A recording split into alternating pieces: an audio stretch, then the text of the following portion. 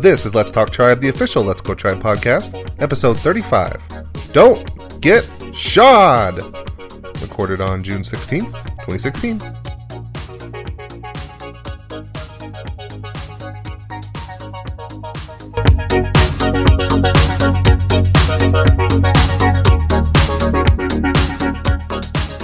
Hello and welcome to Let's Talk Tribe, the official Let's Go Tribe podcast, with your host, me, Matt Lyons, and Jason Lukart. Jason, how are you? I'm doing pretty good. Not as good as I was before that Kansas City series, but still pretty good.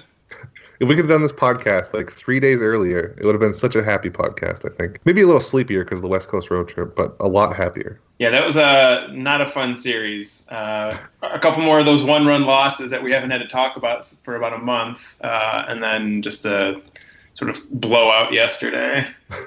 I know they're not going to say it, but I think that's definitely exhaustion. Had to be at least a little bit a part of that last game.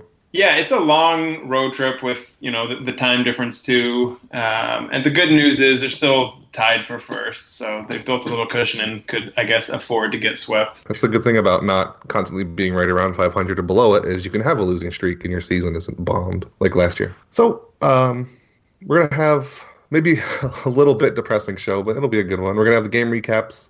There was a draft last week, of course, and then we're going to talk about having a year of Francisco Lindor, and then just the overall terribleness of Yan Gomes and Bryan Shaw, and Juan Uribe's own terrible night that he had a few nights ago. White Sox preview, and then we'll take a couple questions. So we just want to start right with the game recaps here. Of course, they finished up the series with the Angels. They were 2-1 in that series, and then, of course, 0-3 against the Royals. On the good side of things, Jason Kipnis and Francisco Lindor each had 7 hits on their own. Carlos Santana, 3 home runs. I don't think anybody else even had 2 over that span. And Cody Allen, no earned runs in 3 appearances over the last 2 series. Danny Salazar, he had a great outing against the Angels, 5 2/3 innings with 8 strikeouts. And then on the bad, of course, again, I think last week we had the same mention as Mike Napoli striking out a ton, although it was only 9 times this time around. Bryan Shaw, everything was terrible. And Tyler Naquin's defense, especially in this Royals series, was really bad. So what stuck out to you in particular in those last couple series? Well, on the positive side, Trevor Bauer continues to look good when he's been out there, which is nice. On the negative side, that Kansas City series, the Shaw thing, I know we'll get more into him. I've reached my turning point with him where after kind of feeling like I probably wasn't quite as down on him as a lot of other fans were. The last week has sort of pushed me over the edge on him. But yeah, just kind of squandered opportunities to win games. I mean, playing against the Royals or the Tigers right now is sort of a doubly important game since those are the teams they're, really competing with. So yeah, in both of those one-run losses, there was a play you mentioned, Naquin's defense. I don't know if it was his fault as much as whoever had him positioned so deep, but there was a little bloop fly ball that a center fielder in a normal position would have been a pretty routine play. And he was really deep and ended up falling in. And just a lot of frustrating things like that. Overall, in terms of where the team's at, I'm still happy with where they're at. The offense mostly still looks good with the notable exception we'll get to a little later. Lindor continues to look awesome. It's a big week for Santana, which always makes me happy. But yeah, just to broken record, it's just little things that could have gone a little differently, and the Indians win 2-3 in Kansas City instead of getting swept. Yeah, I think you're definitely right. This is the right time to flip on Bryan Shaw, because last week we talked about, his ERA looked really bad, but it was just once in every while he was getting shelled. But the last 3 games, he's allowed at least 1 earned run, and there was a home run in 2 of them, so it's not just the once in every moon he gets blown up thing. He just looks bad every time he goes on the mound now. And then with Tyler Naquin, I don't know how closely you watched this Kansas City series, but there were quite a few plays where it looked like it was clearly him either not being deep enough or being too deep, whether it was on him or the coach, and then making calls when he shouldn't have. There was the one, I guess it wasn't completely his fault when he ran into Lonnie Chisenhall. I don't think Lonnie Chisenhall heard him calling for it, but they both collided. And then there was one where he came charging in where he definitely shouldn't have even called for it because Lindor was right there, but he had to hold up. So Naquin tried to dive for it and missed. And then there was the other one you talked about where it just blooped in when he was too far out. So either somebody is having him stay way too far back or he's doing it on his own. Either way, that needs to change somewhere. And that's kind of the thing we talked about before is that surprisingly enough, Naquin's offense has been fine, but there's something in his defense that obviously the Indians are noticing what they sent him down. And now that he kind of had to be brought up prematurely again, it's kind of showing he's kind of reaching that point where it's making a big difference that is being in a game once in a while. If he can get that center field defense together, I do like that outfield of Davis, Naquin, and Chisenhall, I think, at least offensively. Yeah, I mean, like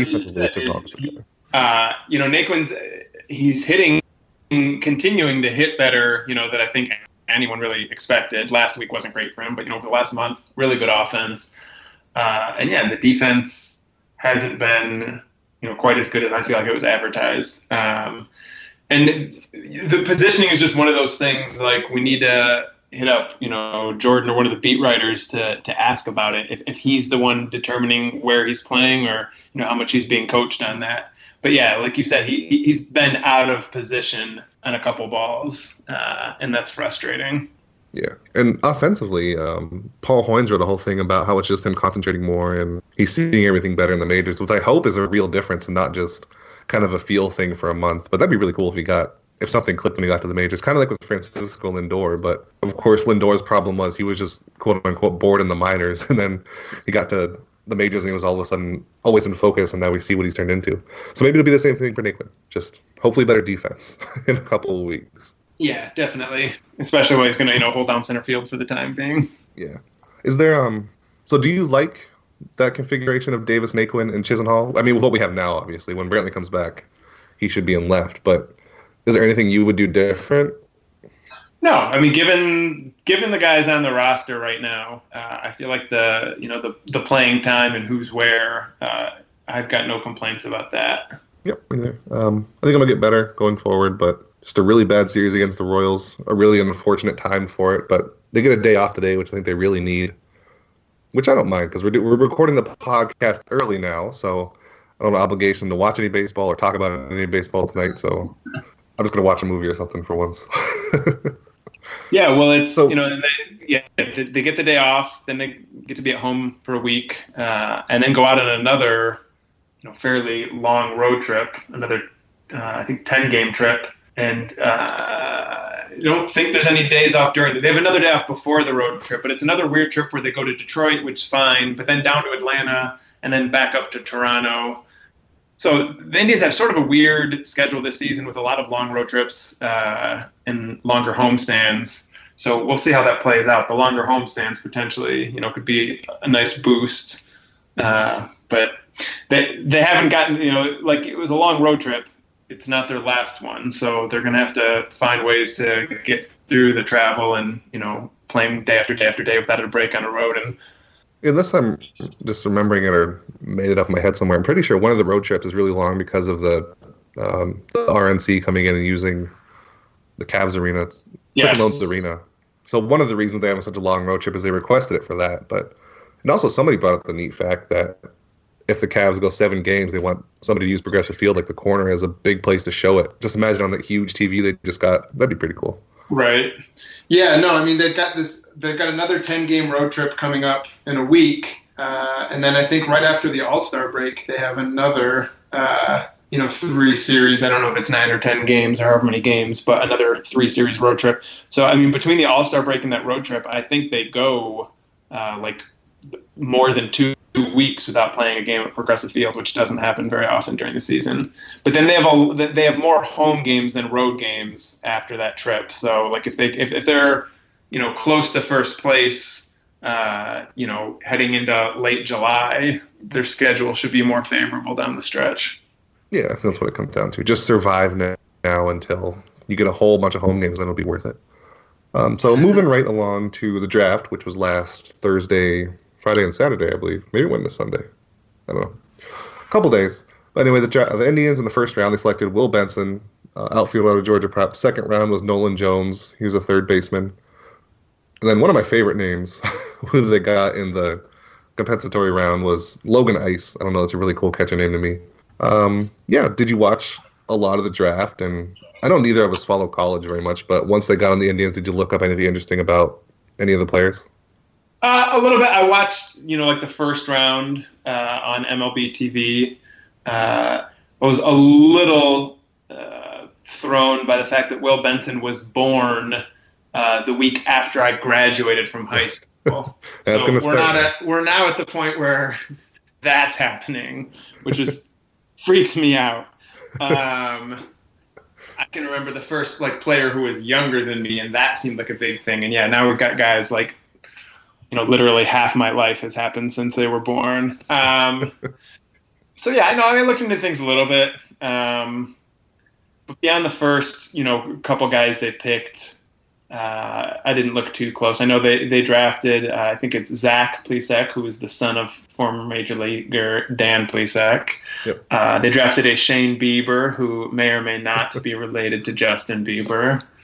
I feel like for a lot of us who don't follow college and certainly not high school baseball, we just get drawn to the names that either we recognize something about or that are kind of fun names. So I can't say I know a whole lot more than that. Ulysses Cantu, I would love to see Ulysses Cantu make the Indians, but I can't provide anything commentary on the players' actual abilities or what type of players they project as. Yeah, that's pretty much right. The only thing I saw was that Will Benson, based on just his size, people are giving him like a Jason Hayward comparison. But again, that's just on size. So it's just because he could be their right fielder or first baseman, depending on how he grows in. I think he's like 6'6". So if he kind of grows. I feel like Jason Hayward is who 15 different draft picks got compared to. I feel like if you're right, if you're big, you're Jason Hayward. And yeah, so we'll see. Certainly, if he turns into Jason Hayward, that would be a great result. And the best thing about Benson is that he just really seemed like he wants to be in Cleveland, which was cool.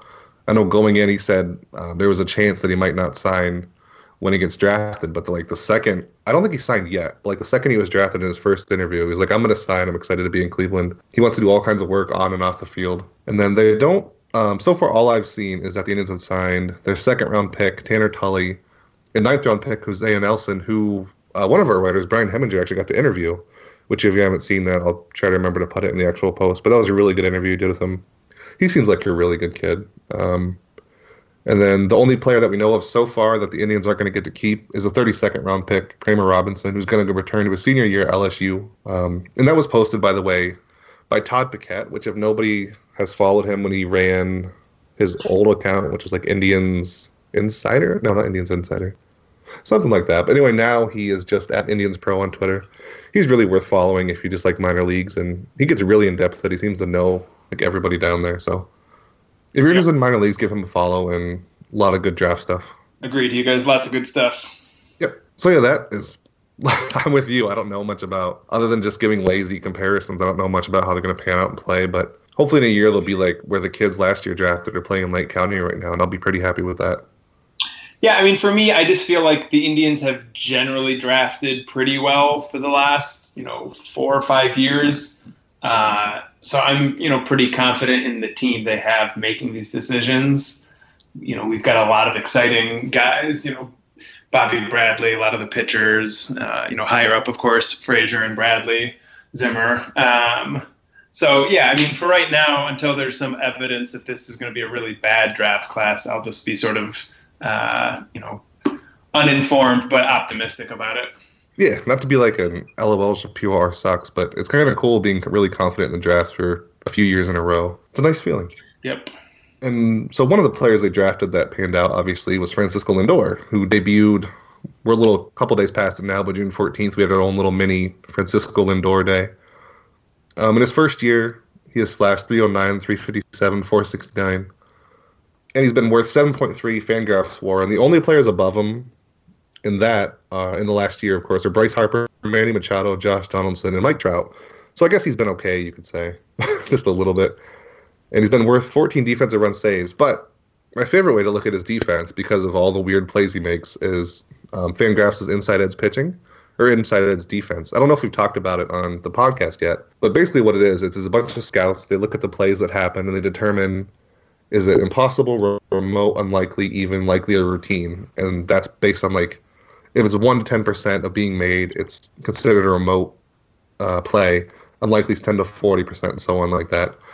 So I like looking at that and just how Francisco Lindor shatters the percentages. So for remote, 1 to 10% is normally what people think they'd make, and Francisco Lindor has made 16% of those in the last year. And then unlikely plays, which obviously are going to take some effort and may not always get made, but they're 10 to 40%. Francisco Lindor is 61% of those. And then even plays, 40 to 60% is the estimate. Francisco Lindor, 86.7. And then a special interesting thing about that, I got a pop quiz for you. So only 3 shortstops this season have converted 100% of what Inside Edge would consider even plays. And don't you Google it. I hear a keyboard. One of them, obviously, is Francisco Lindor. He's converted every single even play. Another one is Alcides Escobar. Can you guess the third shortstop? No, I cannot possibly guess the third shortstop. It is... Run an Indians podcast, and I like to just note random Indians players that used to do it. Even with that hint, I don't think you would know it unless you're just guessing the opposite of what you think the answer would be. Johnny Peralta? No, it's Jubal Cabrera. The guy with all the range. Yeah. All this other stuff is way down, but for some reason, those plays that are like 40 to 60%, he nails them. If they're just difficult enough, he seems to get them. But after watching him so many years in Cleveland have the range of like duct tape, it's pretty cool to see he's doing something. I think he's on the Mets now, but yeah. Yes, he is. Well, good for Asdrubal. What was that? I said good for Asdrubal. It's good. Oh, yeah. There's something to be said for making the, not the spectacular, but getting to all the, sort of 50-50 balls. Yeah, the ones that are a little bit more difficult than likely or routine stuff. So yeah, 1 year of Lindor. What do you think? Are you excited? I mean, you better be excited. But what do you think of Lindor's first year? His defense has been as advertised, and his offense has been better than I think anyone could reasonably really have expected it to be. If with his defense he'd been a league average hitter for the last year, he'd be a really good player. And instead, using most metrics, he's been one of the 20 to 25, best hitters in the American League for the last year. And yeah, I mean, you just said there's only 4 position players in baseball who've been, put up more WAR in the last year, which, I mean, that gives you a pretty clear sense of it. When I wrote about him on the anniversary of it, I pointed out that, the only shortstops his age who during kind of a normal baseball season at that age had ever put up 7.3 WAR were Rogers Hornsby and Alex Rodriguez. And that's, 2 of the 20 to 25 best players ever. So that's there's okay. A lot of different ways you can say it, and what you're saying is that Lindor's been awesome, and hopefully he keeps it up. And if he does, he's not going to start the All-Star game this year, of course, but he'll make the All-Star team, and he'll make a lot of All-Star teams if he can keep it up. You don't know that. He still got a bunch of votes in the last minute. Everybody's just waiting to see. A bunch of votes. He's still not even in the top 5, which, I mean, voters are idiots, but he should be I'm sure a coach or player, however they do the backups, they're going to select him. They better anyway. If nothing else, Ned Yost will pick him. Yeah. But yeah, I don't know what else to say about Francisco Lindor. He's awesome. He hasn't really slumped offensively at all yet. He had a little one a couple of weeks ago. So maybe when that comes, he'll be a little bit worse. But even then, he could slump for like a month or 2 months, and I still wouldn't care. He's just been so good. Yeah, good. So enough of this whole talking about good players things. This is the Indians. They had a horrible week. Let's talk about some terrible players. So first, Yan Gomes. Just all season long, he has a 167, 204, 339 slash, which is good for 40 wins created plus, or weighted runs created plus, which basically means he's 60% below what an average hitter should be. And even with his great offense, he's been worth negative WAR. So not a great season for him. He's been wearing glasses lately, so I guess apparently he's having some kind of vision problem. And of course, Roberto Perez got injured at the worst possible moment, which I think you have to admit, my whole out there prediction of Perez getting more playtime than Gomes, if Perez hadn't gotten injured, he would have had it by now, right? Or eventually. I don't think he would have passed Gomes for like season plate appearances. I think he would be getting more plate appearances than Gomes now, and would, if he was playing well, eventually be passing him. Yeah, I mean, Gomes is a disaster on offense right now. I mentioned on Twitter last night, he doesn't have quite enough plate appearances to be considered officially qualified for things like the batting race. But if he were, he'd have the absolute lowest batting average among all qualified major league players, the absolute lowest on base percentage, the absolute lowest, weighted runs created plus, which you just mentioned.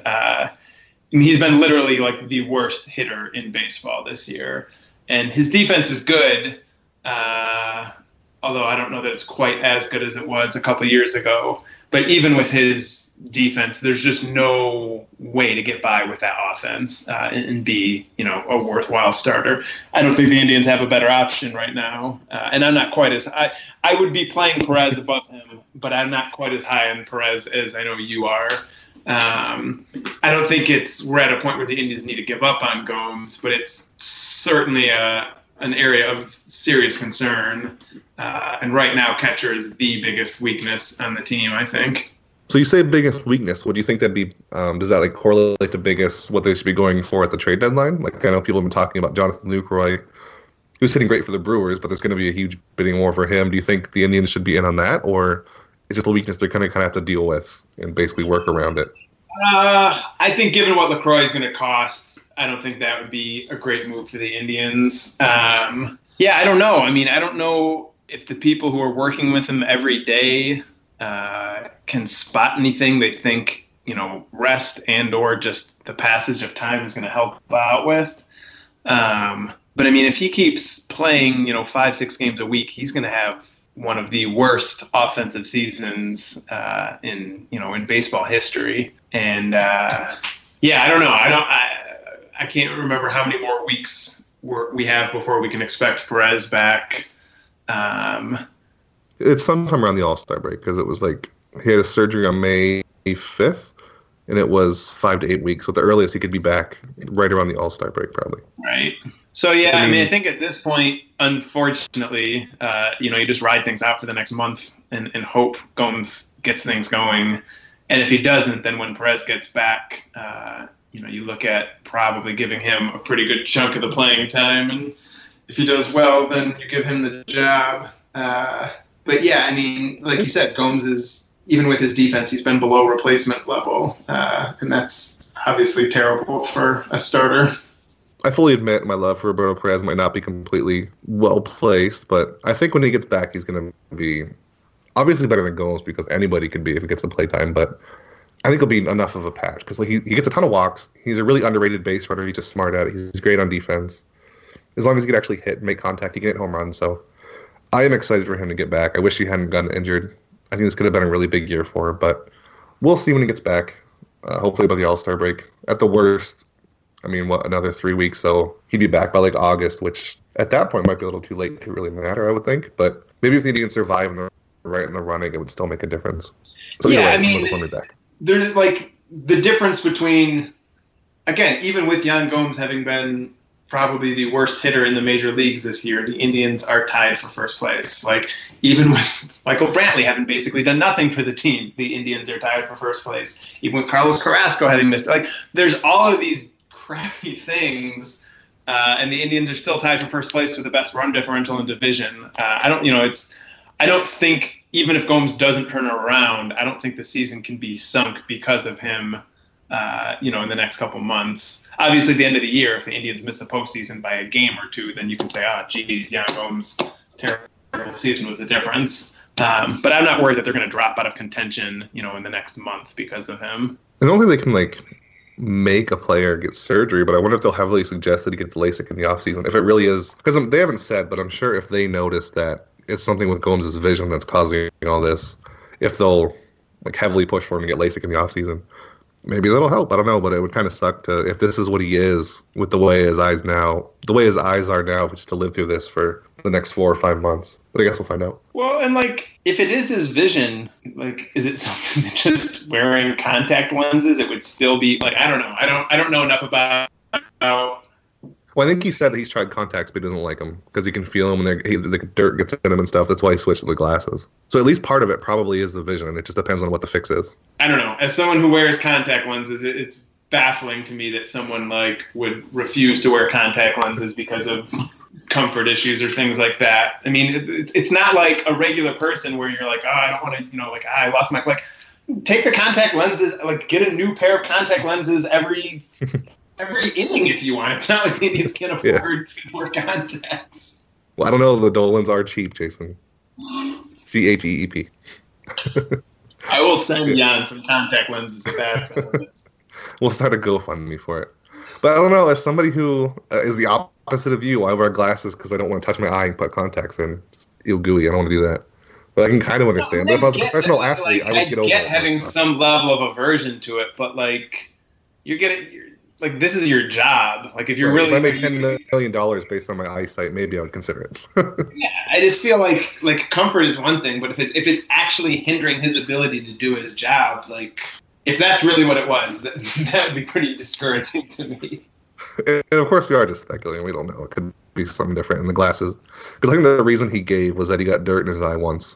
That was the reason he first wore the glasses. Is he got dirt in his eye, and then he just kind of kept them on. But I don't know. Maybe it's something else with his swing that'll fix, hopefully quickly. So somebody else that really needs to fix something is Bryan Shaw. 3 straight games, he's been terrible. 2 of those resulted in just straight losses from him. Terry Francona said he's sticking with him, quote unquote. He does not want to run away from Shaw. So first of all, how bad is Shaw right now? And do you agree that with Terry Francona leaving him as his setup man, or do you think he should make a switch there? Like I said, the last week has sort of been the turning point. I remember saying in the comments a few weeks ago that I thought, most of people's aversion to Shaw this season was based on a couple of really bad games early on. That for a reliever, it just takes forever to work a couple bad games at the beginning of the season off your ERA. So his numbers, of course, still looks bad. But in the few weeks since then, and especially his last few outings, I have no confidence in him out there right now. And not that Jason Lucart's lack of confidence is the reason to make a change. But it shouldn't be at all a surprise if Bryan Shaw is not a great pitcher anymore. He's been used really, really extensively for, going back to 2013. He's pitched in more games than any other pitcher since the beginning of 2013.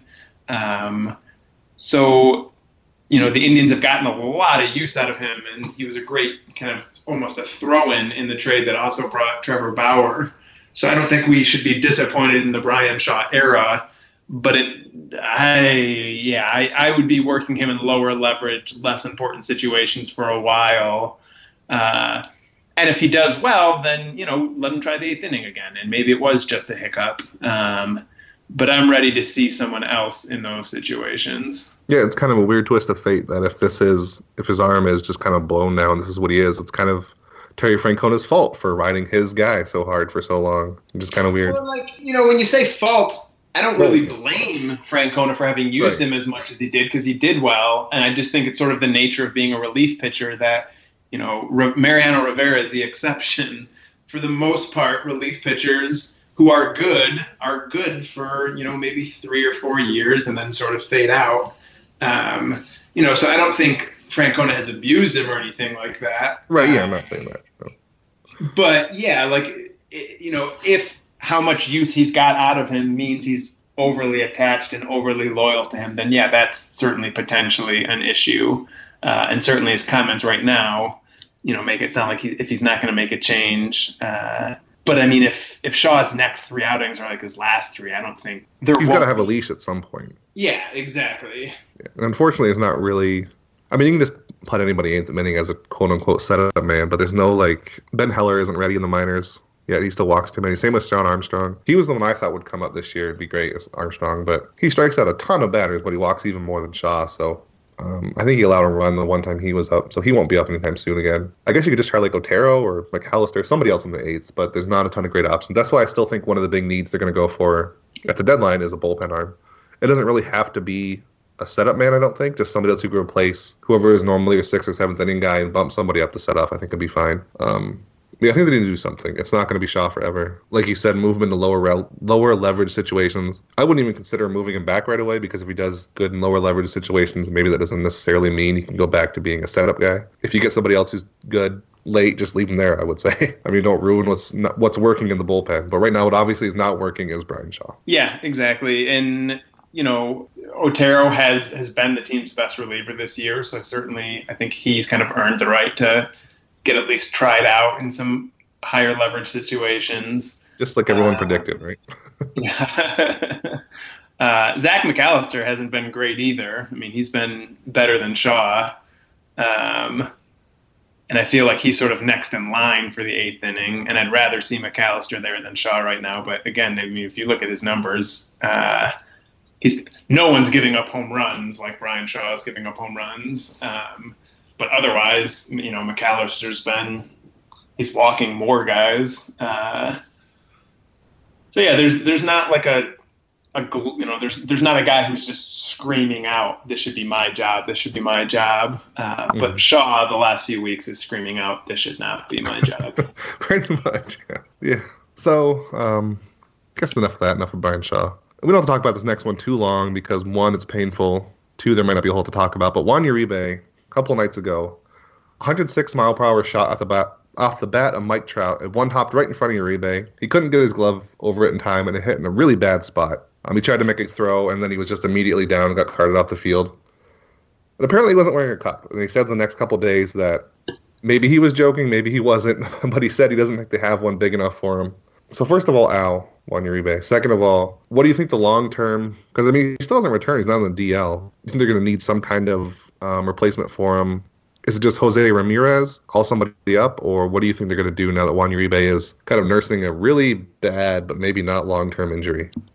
Yeah, I mean, I think mostly it's just Jose Ramirez, who's basically already turned into an everyday player. He gets more time there. Uribe's fun to have on the team, but he hasn't been very good. So I don't worry in terms of like him not being able to play as a big loss.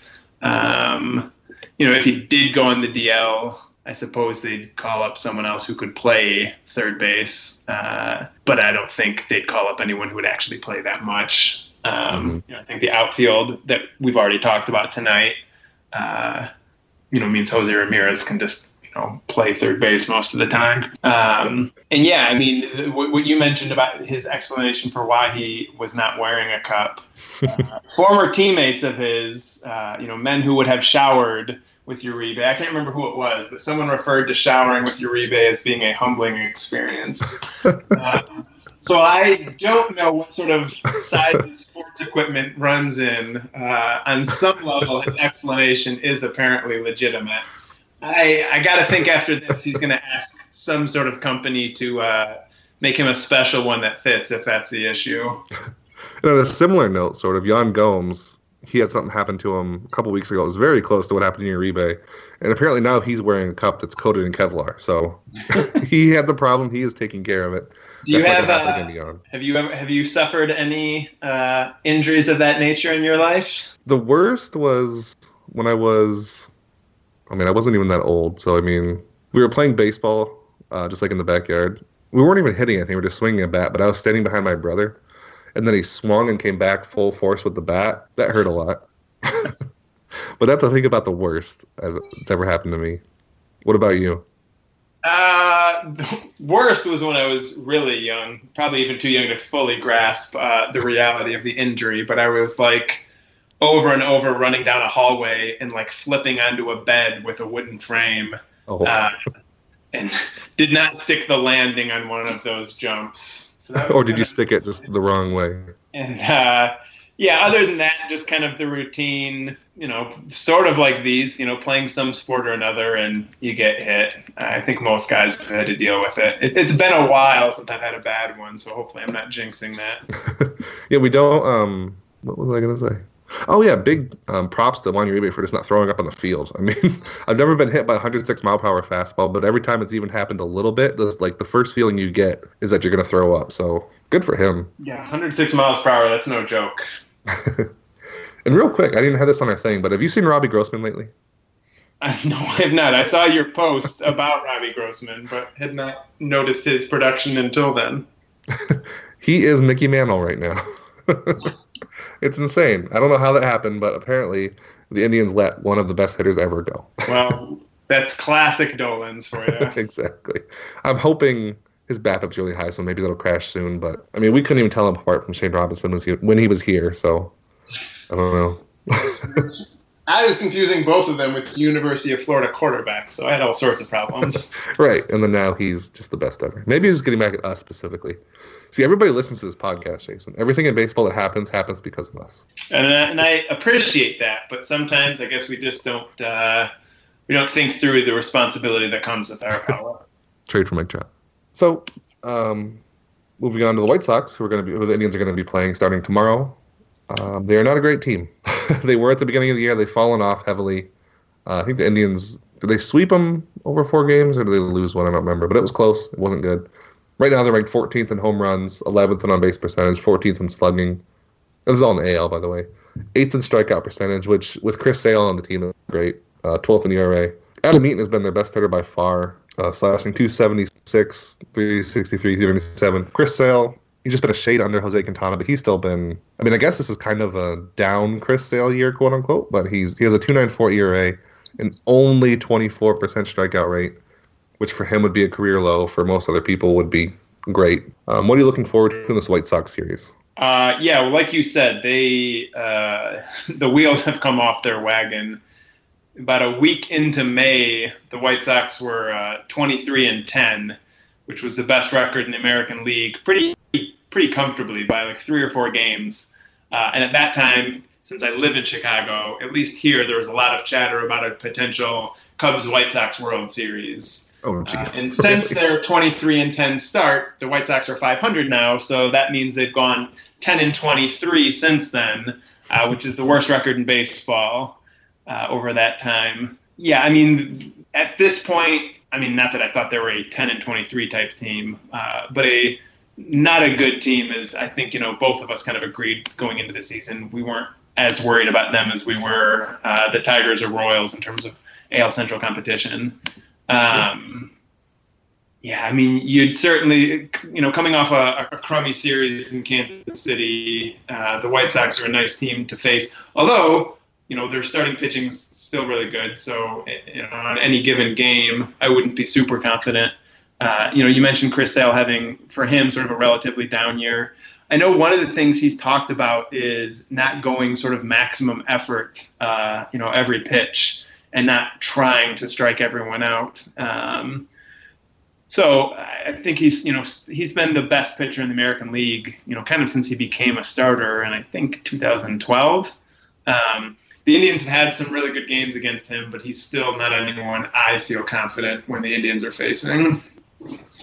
And I should have looked it up before, but I don't think the Indians faced Chris Sale. I'm pretty sure he just pitched last night, so they'll avoid him. Yeah, and I don't know if they'll run into James Shields, which, holy cow, he's been terrible. I was surprised in the first place they traded for him because I thought maybe the White Sox would realize, okay, we got to a hot start, but we're done now. But they're apparently still trying to plug stuff in there. It just didn't work. Again, and I think I talked about this, I think maybe even last week. The White Sox just historically have not been willing to kind of give up on stuff. And, it's early in the season. They're still, they have a 500 record. I'm not saying they should necessarily give up. But I just don't feel like, their ownership and management is wired for that. So I'm not surprised that they tried to go out and, make what they hoped would be a big addition. But yeah, that is really not looking like a good addition right now. Shields has been a mess. And is he the one who Bartolo Colon homered against? I think Bartolo Colon's home run came off of James Shields, and maybe that so. Maybe that was it. Yeah, I think Beyond the Box Score wrote on that Bartolo Colon ruined James Shields. But yeah, he's been a mess. Yeah, the Indians are a better team than the White Sox. I thought that going into the season. I thought that even when the White Sox were in first place, and I certainly think that now. So it's a matchup I'm happy for the Indians to have, and hopefully they can take advantage of and at least win 2 of 3 and kind of get things, headed in the right direction again. I think, like you said, they're not going to have to worry about Chris Sale, which is nice. I think they'll be going up against Quintana, will be pitching, and then I think Rodon, who's I'm not sure if he's still a rookie or if he used up his rookie, but basically a rookie. Quintana, Shields, and then Rodon. Yeah. And then Bauer, Salazar, and Carrasco for the Indians. So I feel like, those are, as most series are, the pitching matchups look pretty good for the Indians. And the Indians have a better offense, so they ought to win at least a couple of the games. Yeah, I'd be happy with 2 out of 3. I mean, I'd like a sweep, obviously, but then I get to post the Golden Goal gif on Twitter. That's always fun. But yeah, 2 out of 3 getting back on track could be good. I would like the Royals to lose more than the Indians do. I liked being in first place. Yes. Although I guess now they're still tied. Yeah, and and not that the White Sox are out of it by any stretch. I mean, they're 2.5 games back, but the way they've been playing for more than a month now makes it feel like they're not a real competitor. And then the Tigers, are also in the mix there. Yep. But yeah, even getting swept by Kansas City, I feel like the Indians are the best team in the division, which doesn't mean they're going to win the division, but I think it gives them the best chance. Yeah, it's not like AL Central is a great division or anything. This kind of plays into the Indians' advantage. The Royals, I guess they're the best other than the Indians. I mean, even maybe with the Indians, I'm not going to instantly say they're the best, but yeah, there's nobody that's going to run away with it either way. So the Indians, at the very least, it's going to be a fun season right until the end, either until total heartbreak in the last week or they're in the playoffs. So the last thing we're going to do today is we'll just do 2 quick social media questions. By the way, if you want to ask us any question, you can send us on Twitter, Facebook, anything like that. And we will answer them either here or in a live hangout or live Facebook Live video. So the first one comes from Twitter from Toby. He asks, would love to get your guys' thoughts on trade targets. I know that's technically not a question. Listen, Toby, we asked for questions. That was a statement. You could have phrased it as a question. No, Toby's great. Yeah, that could have been reworded as a question pretty easily. I know. Come on, Toby. But no, so is there anybody you're looking at for trade targets specifically? No, I know that's a crummy, boring answer, but there's not. In part just because I'm not ready to commit to the idea of giving up Frazier or Zimmer, or like Bradley, and it's just hard to feel like they're going to get a big impact, position player without giving up at least one of those guys. So part of it is just my own aversion to what a big trade would mean. I feel like they need to add a reliever, and that's not somewhere where they'd have to give up, one of their top prospects. But I also don't know how to target relief pitchers very well. I mean, when it comes time to trade for a guy in a few weeks, you just look at the teams that are out of contention and look at who their good relievers are, I guess. But we're not quite close enough to where there's likely to be a lot of trades for me to have done that kind of roster examination yet.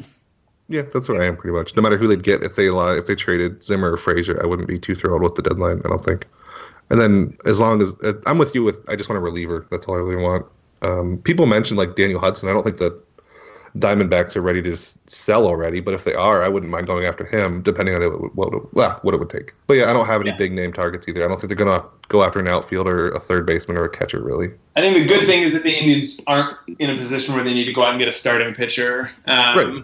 Because with as many teams in contention as there are, the few good starting pitchers that are actually available, the price will be sky high. No, so I mean, again, I'm open to the possibility of eventually, trading away one of those prospects if it really is, a great opportunity. But I want to wait closer to the deadline, just to have a better sense of what I think the Indians really want before trying to commit to anything. Last question comes from Denver Tribe fan. He's a frequent on the posts and our comments, follows us on Twitter and all that. And he asked, what would it take for Tito to give up on Shaw? I think we kind of talked about that a little bit earlier, just 2 or 3 more bad outings. Hopefully, I would hate to see if he has 3 in a row like this, that Tito would keep holding on to him, but who knows? Yeah, I mean, same thing. I think, on some level, I admire Francona's loyalty to his players. I mean, I think it comes into that just remembering for a second that these are actual people, the person who's in charge sticking with his guys, I think is a good quality. But yeah, there's got to come a time when you just recognize someone's not getting their job done. And while I know most Indians fans, myself now included, feel like Shaw has reached that point, I can sort of get that Francona hasn't, but yeah, 1 or 2 more bad games, and I feel like Francona, at that point, someone's got to get Francona on the phone and be like, listen, we're taking this decision out of your hands, move him out of the 8th inning. Yeah, you would hope. Okay, so that's all we have. Thank you again for Toby, and Denver Tribe fan for the questions. Be sure to follow us on Facebook, Twitter. Of course, visit us at letsgotribe.com. And thanks for listening.